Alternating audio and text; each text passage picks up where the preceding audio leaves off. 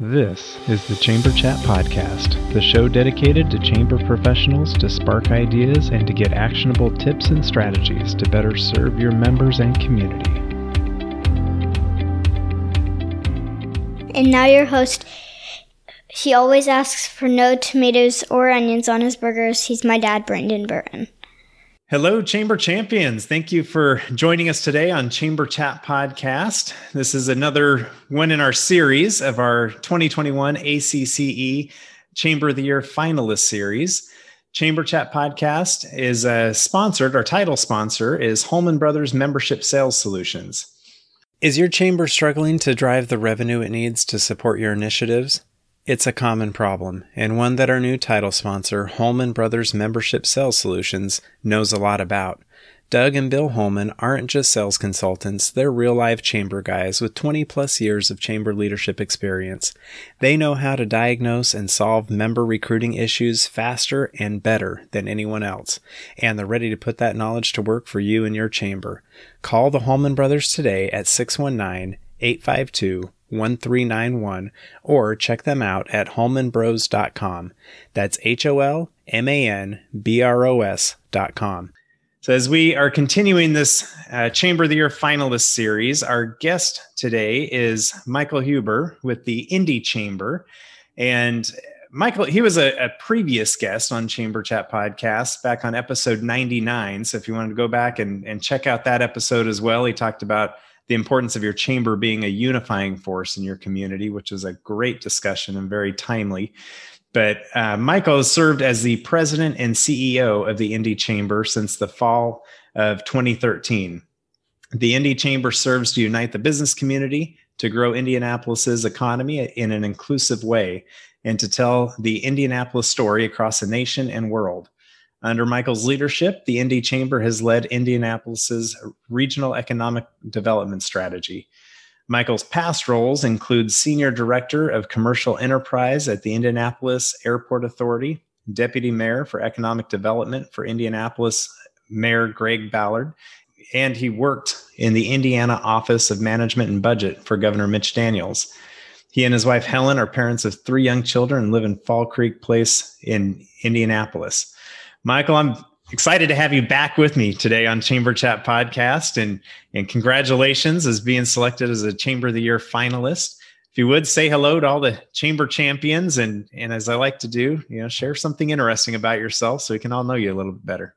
Thanks, Brandon. It's an honor to be back on. I enjoyed our last conversation. For me, it came at a really critical time. And hello to all the Chamber Chat listeners. Brandon, as you know, I became a listener of the show a little over a year ago, and I just appreciate the service that you provide to chamber leaders all over the country. Something interesting about myself. I don't know if it's interesting, but as a lot of my chamber colleagues know here and across the country, music is a huge part of my life. Since I was 17, 18, I spent a lot of time writing, producing, recording music. You can find out about my 6-piece kind of R&B pop band, which is called Chamber Music. We couldn't figure out a better name, which plays around Indianapolis and the Midwest regularly. And my musical hero is Babyface Kenny Edmonds, who's an Indianapolis resident who I've met a few times. So, it's a big part of my life. And I'm actually, as you know, recording this from my home music studio in Indianapolis. I know that. We're on Zoom, so I can see your studio there, and it looks like a great setup, and you can have a lot of fun and do some great music in there. Absolutely. Well, share with us some of the details of the Indy Chamber, kind of what type of chamber you are, size, staff, budget, that sort of thing, just to give perspective for our discussion. So, as you mentioned in the bio, I've been there nearly 8 years, which is longer than I ever, thought I would be, but having more fun now than ever. The Indy Chamber's been around as an entity for over 130 years, founded by people like Colonel Eli Lilly, who is the namesake of the large drug company, pharmaceutical company we have in Indianapolis. I think 10 years, I'd want to mention 10 years ago, Eli Lilly and Company, which is our biggest private sector employer, and many other employers wanted to see some merger and consolidation of activities in Indianapolis. And so 2 years before I joined, the Indy Chamber merged with the Regional Economic Development Corp, which is called Indy Partnership, the City of Indianapolis Economic Development Corp, which reports kind of on a dotted line to the mayor of Indianapolis. And then finally, a small business lending entity called Business Ownership Initiative. So basically, for your listeners, 3 economic development entities in one fell swoop came under the Indy Chamber umbrella. And so it's never boring. My charge when I came in was to work to integrate these new organizations to help it function as one organization. And, it's 8 years later, but that work is still ongoing, as your listeners will understand. The organization has about 60 employees, budget of about $10.5 million. If you add the foundation, the annual budget can be as much as $13 or $14 million a year. But with the member services, of course, membership is the foundation, policy and advocacy, and economic development, it is never boring. And I've always got questions for my colleagues around the country anytime I get a chance to see them, and which is why I also enjoy listening to Chamber Chat. Oh, thank you. I always think it's great to get that perspective. So as people listen and they can see, okay, you've gone through, or you're still continuing to kind of work through this kind of merger with the 3 different economic. Yeah. So there's a lot to be learned through the experiences that you have to share. So thank you for that.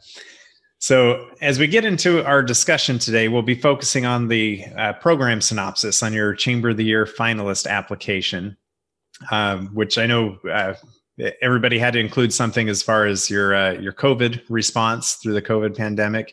And then another program for you guys was the Inclusive Economic Development Incentive. So I'm excited to learn more about the 2 programs that you highlighted on your application. We'll get into that discussion as soon as we get back from this quick break. Are you looking for a year-round, affordable, and timely shop local campaign for your chamber or CVB? Look no further. Build a custom Eat, Shop, Play mobile app with App My Community by visiting appmycommunity.com/chamberchat. App My Community mobile apps are not just simple membership directory listings. They provide many more capabilities to engage with your community. Provide your residents with a robust events calendar. Partner with a local fair, festival, or farmers market to provide a schedule, map, and other resources to promote the event. Run a Small Business Saturday campaign any time of the year using built-in scavenger hunts. Allow your membership to communicate directly to their customers via push notifications. Your App My Community mobile app will be a unique member benefit, allow you to generate non-dues revenue with sponsorship opportunities, and best of all, provide a valuable resource to your community. Please visit appmycommunity.com/chamberchat now to receive 10% off your first year of an App My Community mobile app. Great. All right, Michael, we're back. As I mentioned before the break, we're going to cover the 2 programs on your synopsis, the application.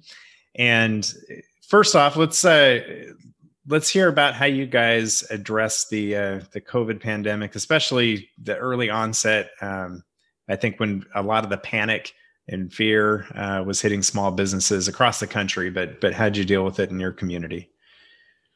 So basically, Brandon, we at the beginning placed a bet, and that bet was that the greatest vulnerability in the Indianapolis region would be small business. And so, sometimes you place a bet and it's a swing and a miss, and sometimes it works out. And the worst thing, or the most challenging thing that could happen to our country and our world and our national economy was possibly the best thing that we've ever done as an organization. And we didn't know. Basically, in mid-March, when the effects of the virus started to hit our communities in America, and we started to see regulations and shutdowns and things like that to keep people safe, the first wave of impact in the Indianapolis region was definitely the hospitality industry, because Indianapolis, as you know, a good part of our economy is based on hosting big sports events and hosting big conventions and things like that. We pride ourselves on being, even though I think we're the 33rd largest metropolitan statistical area, we're definitely a top 10 convention city, and we're very proud of that. Big Ten basketball got canceled in March, in midway through the Big Ten basketball tournament. The NCAA regionals that we were scheduled to host got canceled. So restaurants and a lot of service businesses related to that were in a panic. Mid-March, we called everybody into our big conference room in our office in Salesforce Tower in downtown Indianapolis. And we basically said, we don't know what's going to happen, but in the coming days, we are all getting trained on small business service, and stay tuned. Over a weekend, a group of us got into a conference room, almost like a war room type operation. And it's not an original idea, but we moved very fast to create a web portal, but then literally a customer service operation that we called Rapid Response Hub. Because at this time in mid to late March, it felt like the public information was changing by the hour. And if you were a large business that had a sophisticated human resources department, you probably stand on top of this pretty well. I mean, if you were a restaurant, if you were a retail store, if you were a small manufacturer, I mean, there was so much confusion out there. So we set up a web portal called Rapid Response Hub, literally a customer service operation running about 18 hours a day. With the core to the operation was getting someone a very fast response and connection to resources. It might be public health resources. It might be, city or state code enforcement resources. One of the things that we're really proud of that we set up within the first week, this didn't happen over a weekend, but it took about 7 or 8 days, is we engaged the Indiana University Kelley School of Business, literally a hotline where professors and students could take calls from businesses that were having to make really, really hard decisions. And some of them were just cash flow decisions. We learned so much out of that Rapid Response Hub effort that we set up, hundreds of calls a day initially. And out of that grew in April a small business lending ramp up through we are a little bit unique where we have a CDFI, a Community Development Financial Institution within our chamber, which we've only had for 2 years. And we raised $10 million for an emergency loan fund. We raised $10 million from the private sector. We increased the number of staff doing business lending from about 6 people to about 25 people. Now, we were lucky that we had an organization, so we trained people very fast, cross-trained people on small business lending. And over the course of the next 9 months, through emergency loans, some PPP, which we ran through the Indy Chamber, and a partnership with a 7A small business lender, and some grants that the city of Indianapolis ran through our organization, we were able to get out on the street $21.5 million in small business assistance to organizations. Now, Brandon, and then I'll say one more thing and then I'll pause. The previous year in 2019, we did under $1 million in small business loans, and we really specialize. We don't compete with the banks. The loans that we give out to businesses are quite small. Average was about $19,000 in the previous year. So we went from doing under $1 million in lending to especially the last 9 months of 2020 to the close of 2020, doing $21.5 million in loans and grants. If you had told me we would have been able to get $5 million out the door, I wouldn't have believed you. Previous to that.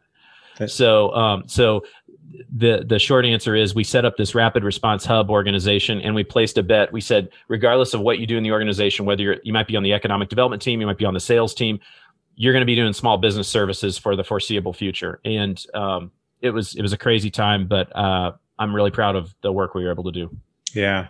So that's what impressed me is the speed that you guys are able to adapt and make those changes. And like you said, to bring everybody together and say, everybody's going to be trained on small business service. Yep. Whether you have economic development specialty or, whatever your role is at the chamber, I'm assuming that means everybody, right? That's right. What did that training look like? I mean, how did you go about doing that? Is that something that was done internally? Did you bring somebody in, a combination? It was all internal because we had to move it fast, and we went really with perfect is the enemy of the good. We are very fortunate that we've got our existing small business so the team internally that works with small business is about 11 individuals. The people who do loans specifically are half a dozen people. And as I'm thinking about Kia and Rick and Emily and my colleagues who do lending, many of them came from banking, and they were incredibly patient in training other colleagues. And here's how we are going to do this emergency lending process. And it was all internal. It was all virtual. We were able to discover some talents from people who don't work in small business lending. One of our communication staff, Susanna, turns out is a real ninja in terms of setting up these, lending processes and things like that. So it became this over time, this wonderful experience where we were discovering talents of individuals who maybe worked in a completely different team. And I want to say for the benefit of your listeners who might be like, we don't have a large organization, we don't have a small business lending operation. If anybody's interested, talk to me. I believe that what we did is highly replicable, even if you're a smaller chamber in a smaller community, through partnerships with lending organizations, because some of the lending that we did as the Indy Chamber. Some of the lending that we were just the front end kind of marketing and intake function for an organization called Bankable, which does small SBA lending, because we needed more capacity. We weren't going to have enough capacity to meet the need out there. So I do think that a lot of what we have learned is achievable through partnerships with other organizations too. You don't necessarily need to have a small business lending department of your chamber. Yeah, I think that's a great point to make. And for listeners out there that are hearing all the great things that the Indy Chamber or other chambers that are here on the podcast are talking about, I hope that you can just at least take the idea or the purpose behind what's happening and figure out a way to make it work in your community if it makes sense. So it doesn't need to be done the exact same way, but there usually is a way that it can be done. So thanks for pointing that out. The question that we're getting now, it's the summer of 2021. The most difficult parts of the pandemic obviously lasted over a year. Is how are you? I get this all the time. How are you doing converting these? It's over 1,000 loan clients to members. And that's been tough. It's led us to a membership increase, but that's going to take some time, because this is really important. I think for your listeners, you did not have to be a chamber member to receive any kind of rapid response hub assistant or loans. We were just like, if you qualify, get money out the door. No questions asked. And I think that's really important. I think that's what was necessary. If we had stopped to say, well, but maybe you should be a member, or even if we'd said, well, we've got to make sure this is fully funded, it would have been too slow. And that was a great. And can you imagine the damage that would do in the business community if you're like, no, we can't help you because you're not a member. Right? Absolutely. So it was like, we did have, rules and parameters and, sure, internal controls, but we were like, if they meet the criteria, get the money out the door. And so now we're engaged in a process of reviewing what did we learn about the small business ecosystem. Can we convert some of these folks to members? Some of them have. We've seen a small membership increase. So it's led us to a whole new set of questions more than a year down the road. But honestly, it does feel it was a crazy time. It was really chaotic. But I do know that we helped. I do know that we helped hundreds of businesses get through a very difficult time, and that is really gratifying. Absolutely. And I hope that we never go through another, pandemic like we have, and we're hopefully coming out of at this point. But for listeners out there, I think it's important to take note how other chambers reacted, and to be able to get some of those things in place. I look at it as kind of like emergency preparedness. My family, we have a little bit of food storage. We have some water stored just in case, something happened, and we want to make sure we have some money set aside and things like that. So I know most chambers try to have some reserves, fiscally. That's right. It makes sense to plan ahead in case there's ever anything like this again, that you can react quickly. And if that means developing these partnerships with some lending organizations or whatever it may be, whatever you feel, prompted that your community needs, make those preparations. And I'm going to say too, there's a time when you need to run into the fire like a firefighter. Mm-hmm. And there's no strategic plan that we could have created. You know what I mean? So you're exactly right. Emergency preparedness, and I'm going to add to that. And in addition, no strategic plan. There's no version of a strategic plan that I could have created, that our board could have created, which would have said, transfer nearly all of your employees to small business services. Send the events people to small business services and train them.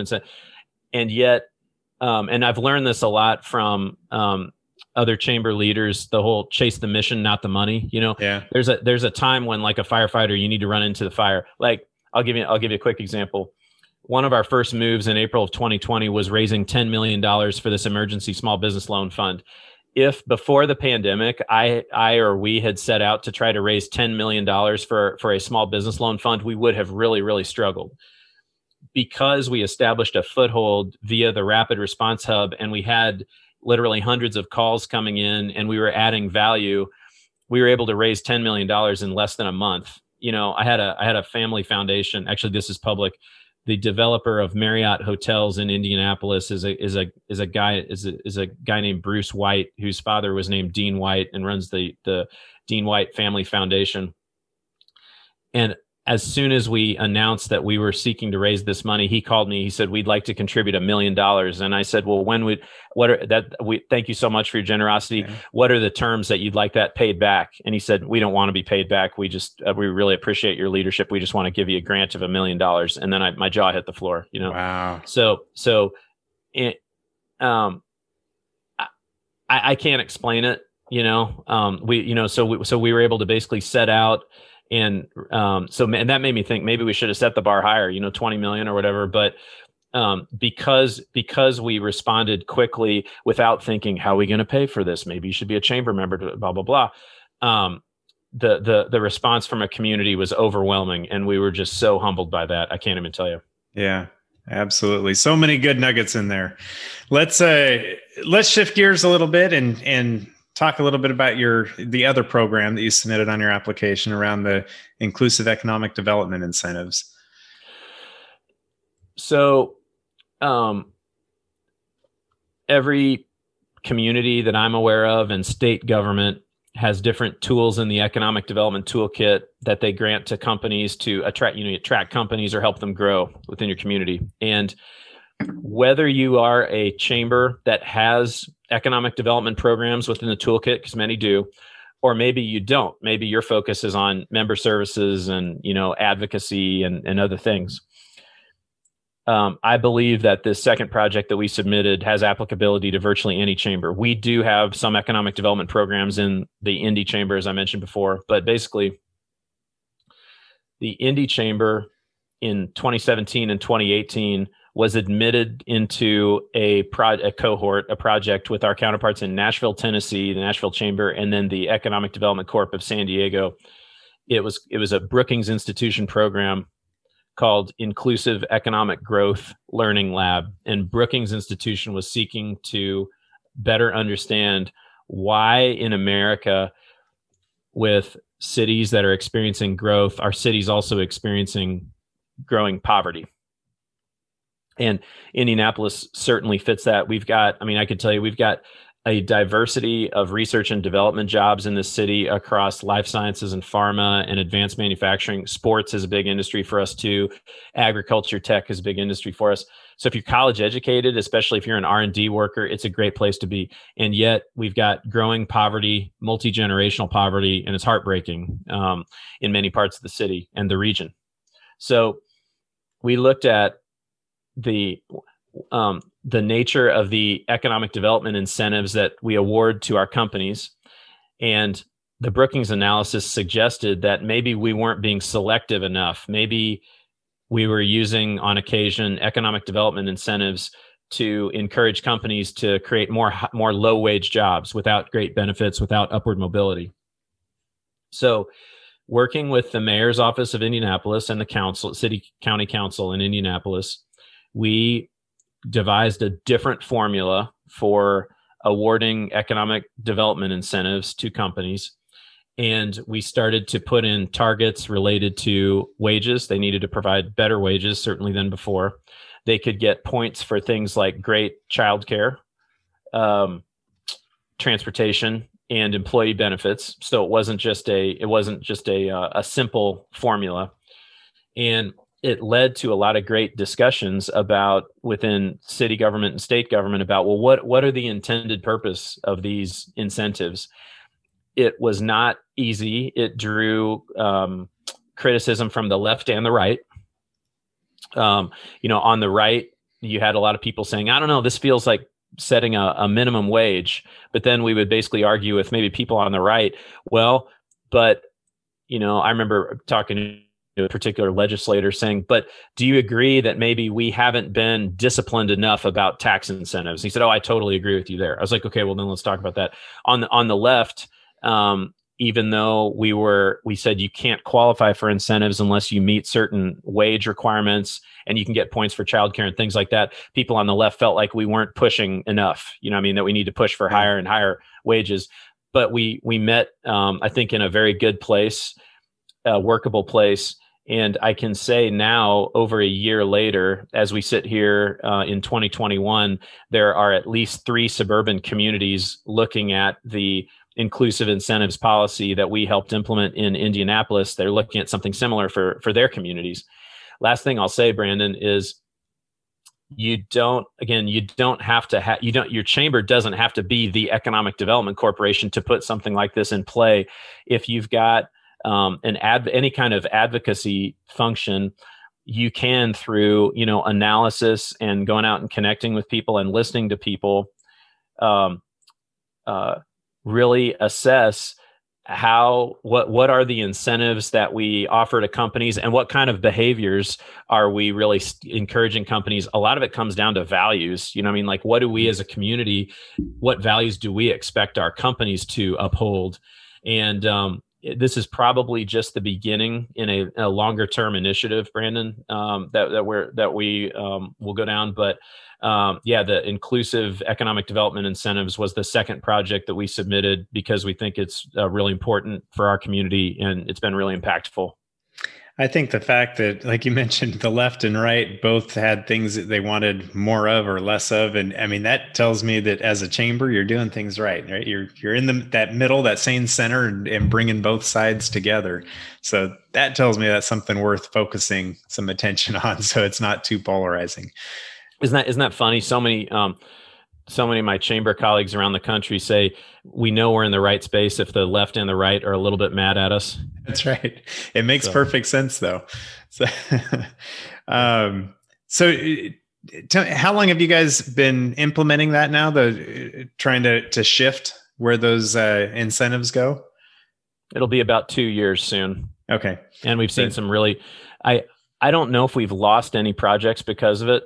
I know it's created some tensions maybe earlier in the process and tougher discussions with companies maybe than typically.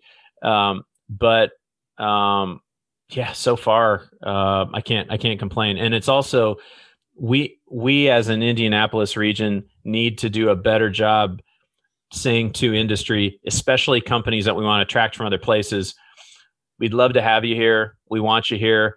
But this is what we stand for, and this is what we hope which includes good jobs with good wages, with good benefits that provide a level of upward mobility for your folks. Yeah, absolutely. I think it's a great program. It's definitely thinking outside the box to make that shift and find ways to make it work for both the businesses and for their employees.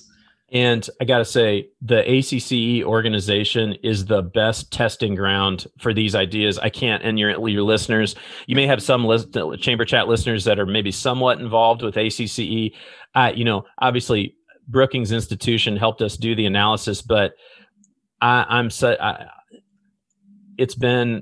was encouraged to me when I first joined the Indy Chamber 7.5 years ago to just pick up the phone and call your peers in other cities. It saves you so much time, and so I'm grateful that I've got, in my case, the Indy Chamber is an active member of ACCE Metro Cities Council. I know for any problem or challenge that I have, there are a lot of people I can just pick up the phone and say, hey, I know you've been dealing with this similar challenge. Can you tell me about what you've done? Without that national network and the ability to bounce ideas off people, we would be very limited in Indianapolis. Yeah.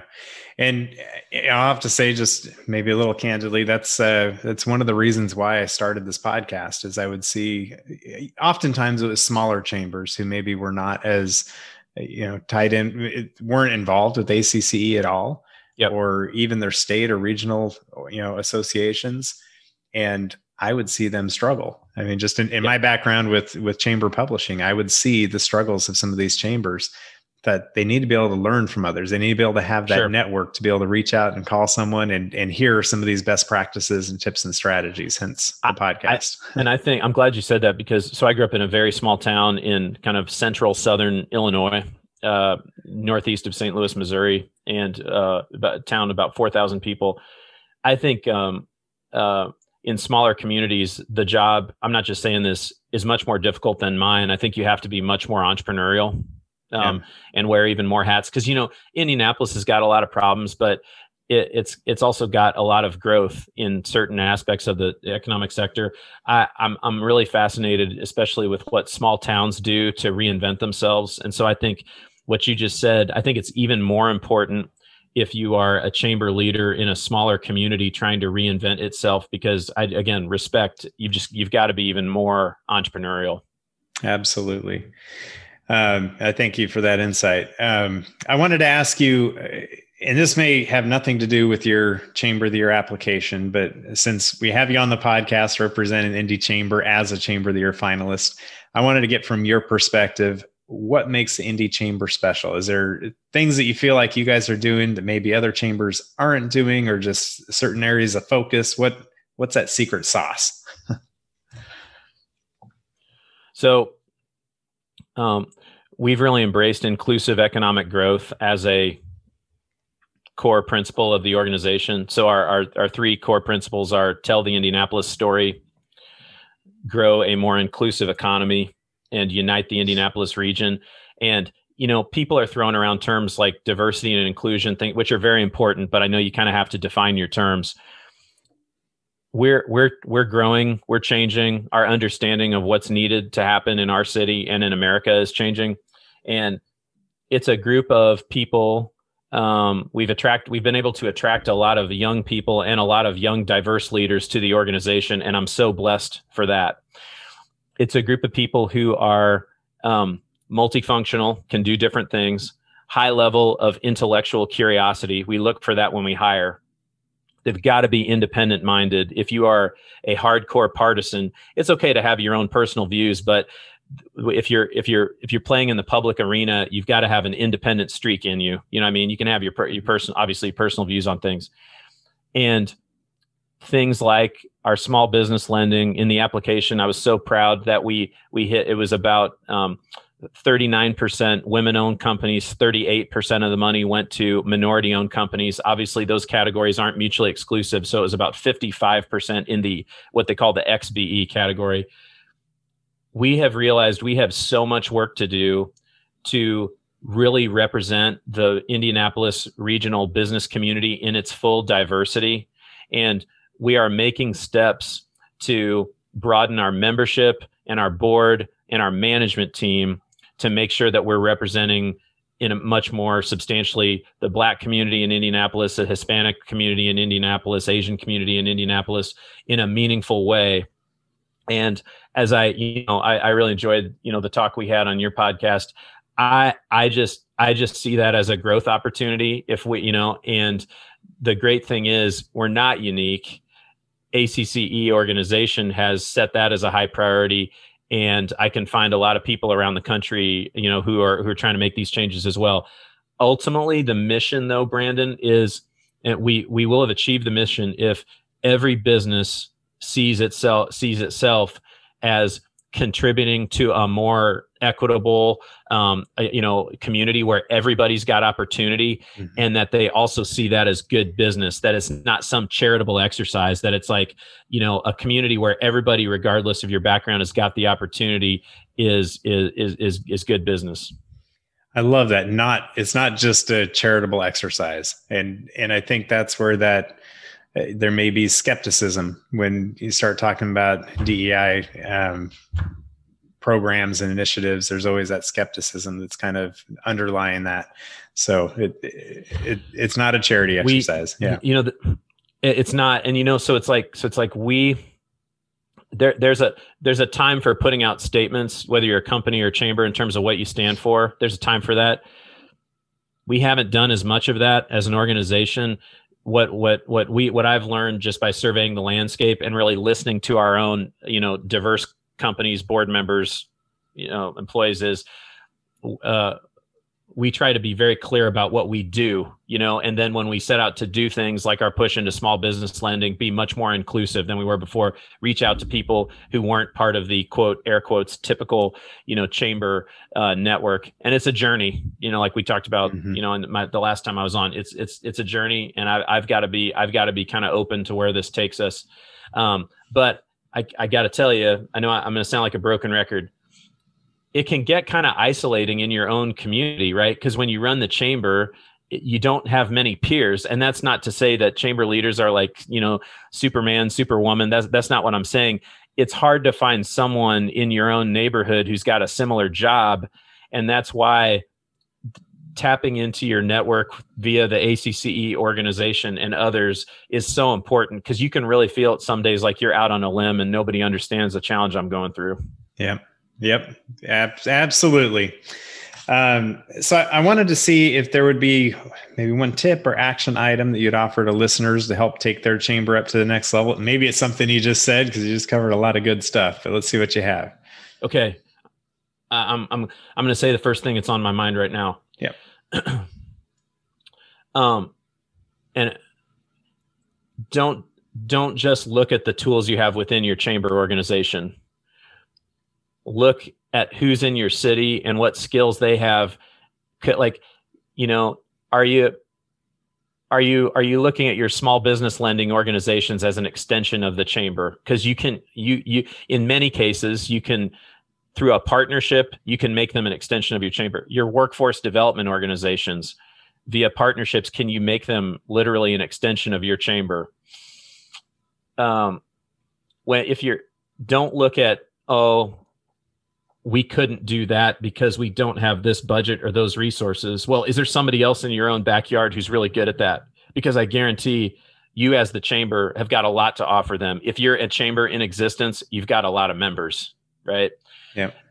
I just think, hopefully we won't have another pandemic on the level what we've had, but my ability and our ability to extend the influence of our chambers through these networked partnerships is going to be more and more and more important. And it takes a different kind of leadership. It's not a top down type transactional kind of leadership that we're talking about. Yeah, absolutely. And I've referenced his book multiple times here on the podcast, but Dave Atkinson's book, Horseshoes versus Chess. It's not that top down, but it's really looking at your community as a chessboard and chess pieces, and being able to be strategic with how you partner and move the ball forward. You know what? I'm lucky enough to know Dave, and I haven't read the book yet, but you just gave me the push over the line that I need to go read the book, like right now. So. Got to go do it. Yeah.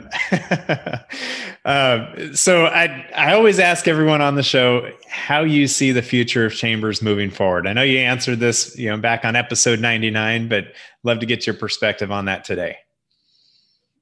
The country's becoming more diverse regardless of where you live. And that's it's racially and ethnically diverse. It's, gender dynamics and tech is disrupting everything. So, the diversity of our industries.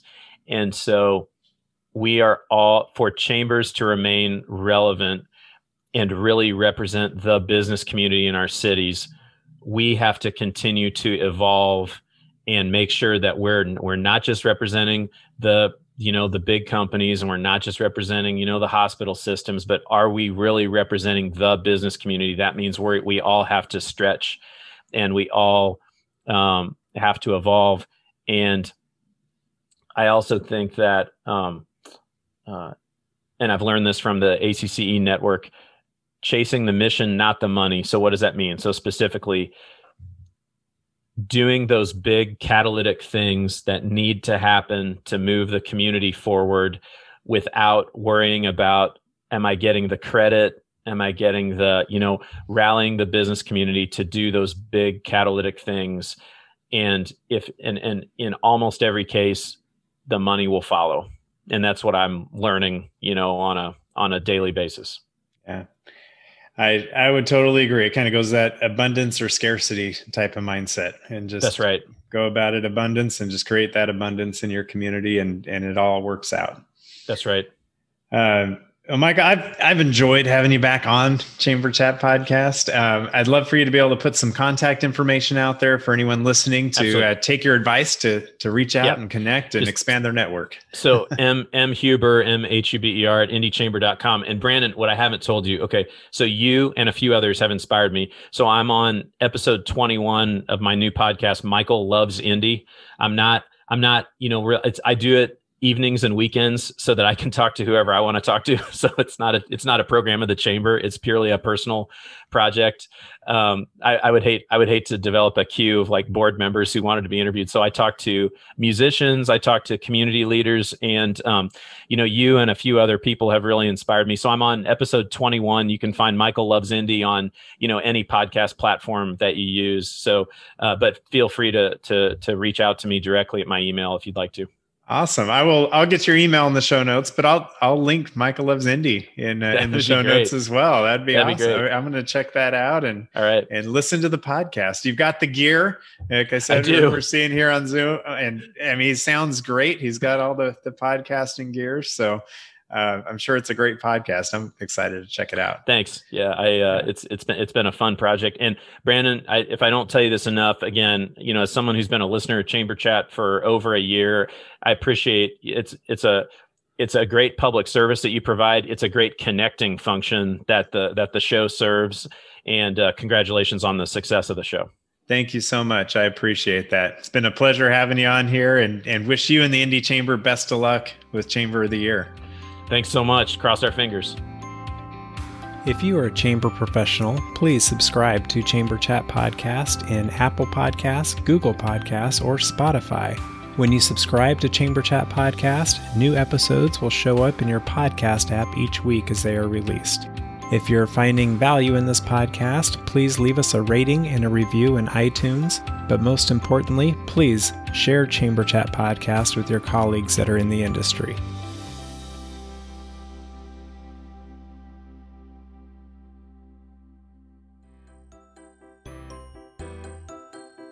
Would you be interested in creating even more value from the processes that you're already doing on a daily basis?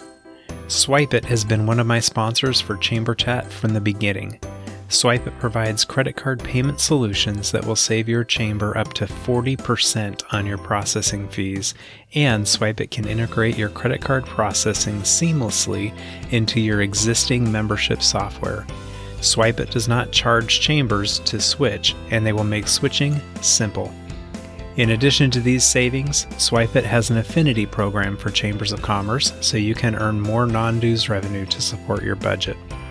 Learn more about SwipeIt by requesting your free cost savings analysis and become more profitable today by visiting chamberchatpodcast.com/cc as in credit card. Again, that's chamberchatpodcast.com/cc, and you can join many other chambers as you begin swiping with SwipeIt.